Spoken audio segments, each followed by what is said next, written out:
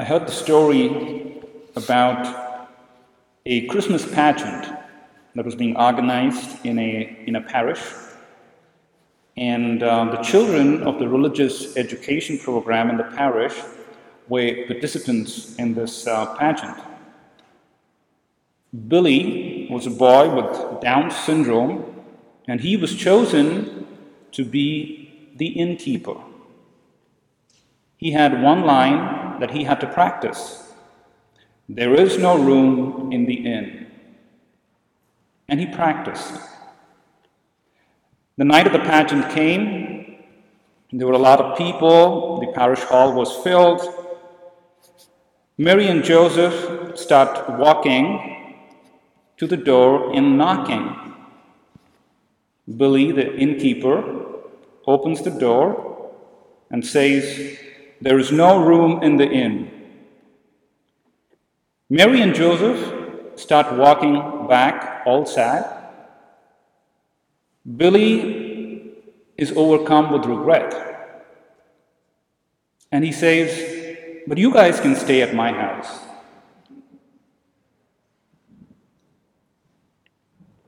What would happen if Mary and Joseph would knock on my door? Would there be a room for them? Do we really have room for Jesus when he seeks to enter? Do we have space? Or do we turn God away?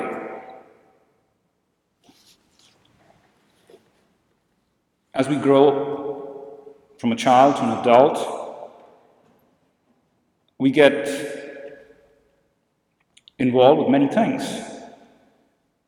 Today, technology is something that is moving quicker than we can catch up. And so, with work and studies and everything else, we find very little time. Yesterday, I had a conversation with a group of teenagers, and I was kind of asking them, it was Christmas, so I was kind of asking them, do we really need Jesus? Like, do you really need Jesus in your life? And this young boy told me that I don't need Jesus right now, but maybe in the future. And many of us are like, are like that. We have a lack of urgency. At Christmas, God keeps knocking and knocking on our door. Like Billy, we are invited to open our hearts and our house to Jesus. This is how Christmas becomes real, by giving Jesus the time and space in our everyday lives. In the church in Bethlehem, the town where Jesus was born, at the very spot where Jesus took birth, there is a large silver star that is placed. I had the opportunity a couple of years back, when I was a seminarian, to visit the Holy Land, and I did go to Bethlehem and to this church, and did see this silver star. And everybody, when they come to this space, are going to that silver star, to touch it, to feel it, to pray. So as you reflect, the silver star represents the Star of Bethlehem, the star that was in the sky, but now is on the earth. That is because God decides to become one among us. He wanted us to touch and feel this star.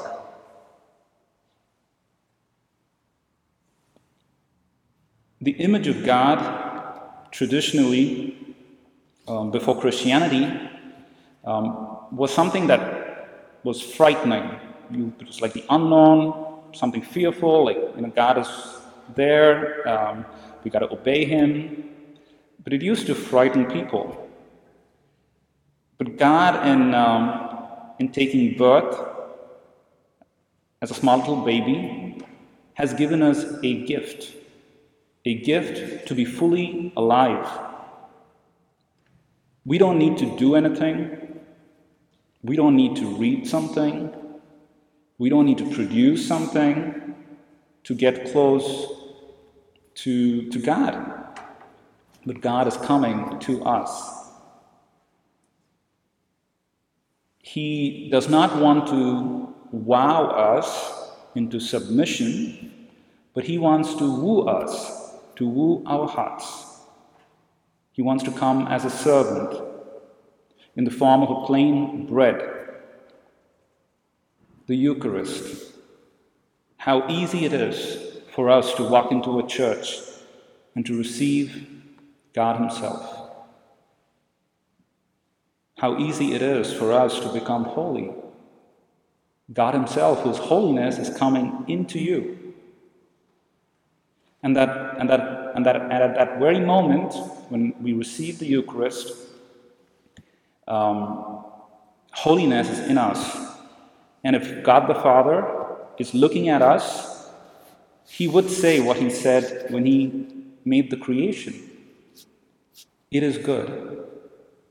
And he would rejoice because we truly become what we are called to be. Yes, we have a duty to keep this holiness, which is a challenge.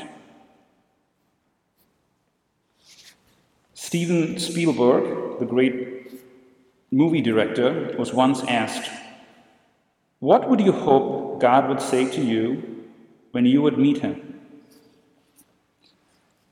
And his answer was, "Thank you for listening." How many of us are listening? Christmas comes, Christmas goes. This gospel is read every year. But are we truly listening? We see Mary in the Annunciation. She listened to the angel. And she said, "Let it be done." We hear today the shepherds in darkness listening to the angels.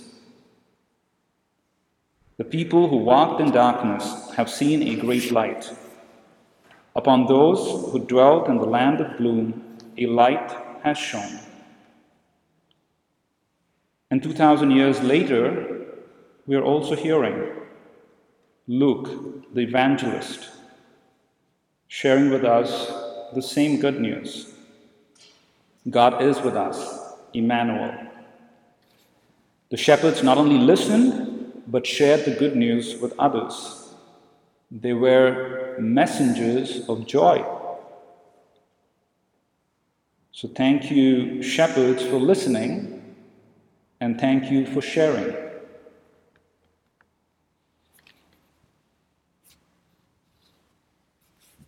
In a famous short story, which is written on the theme Finding Love in a Stable, it begins with a man waking up very early one Christmas morning.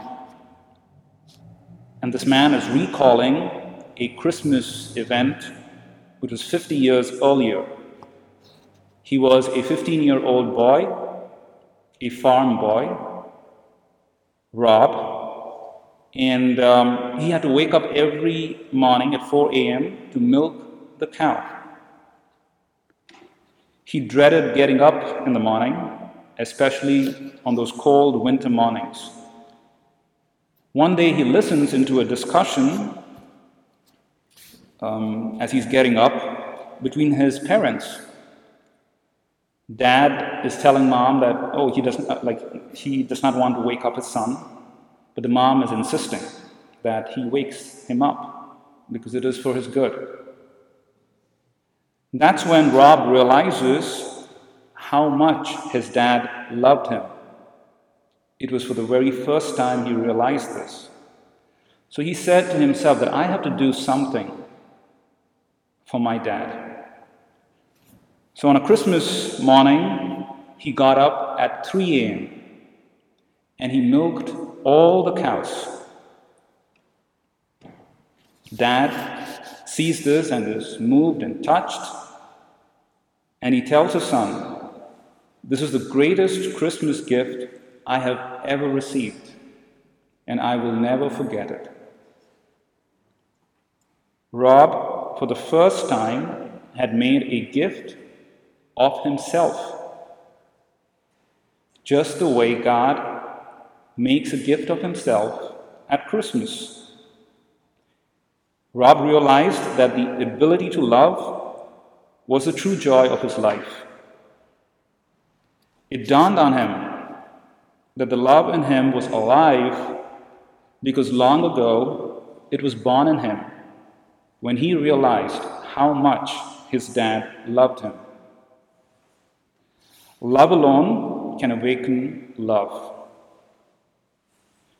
So at Christmas, we are called to discover how much God loves us. We are not orphans. Our Heavenly Father has given us the greatest and the most precious gift, which is Jesus Christ Himself. And I proclaim to you today that same good news of great joy. A Savior is born for us, Christ the Lord. Are you listening? Heavenly Father has given us a precious gift, and He merits our love, our gift, a gift of ourselves. Let us open the door of our hearts and run to Him and give Him that gift. Merry Christmas.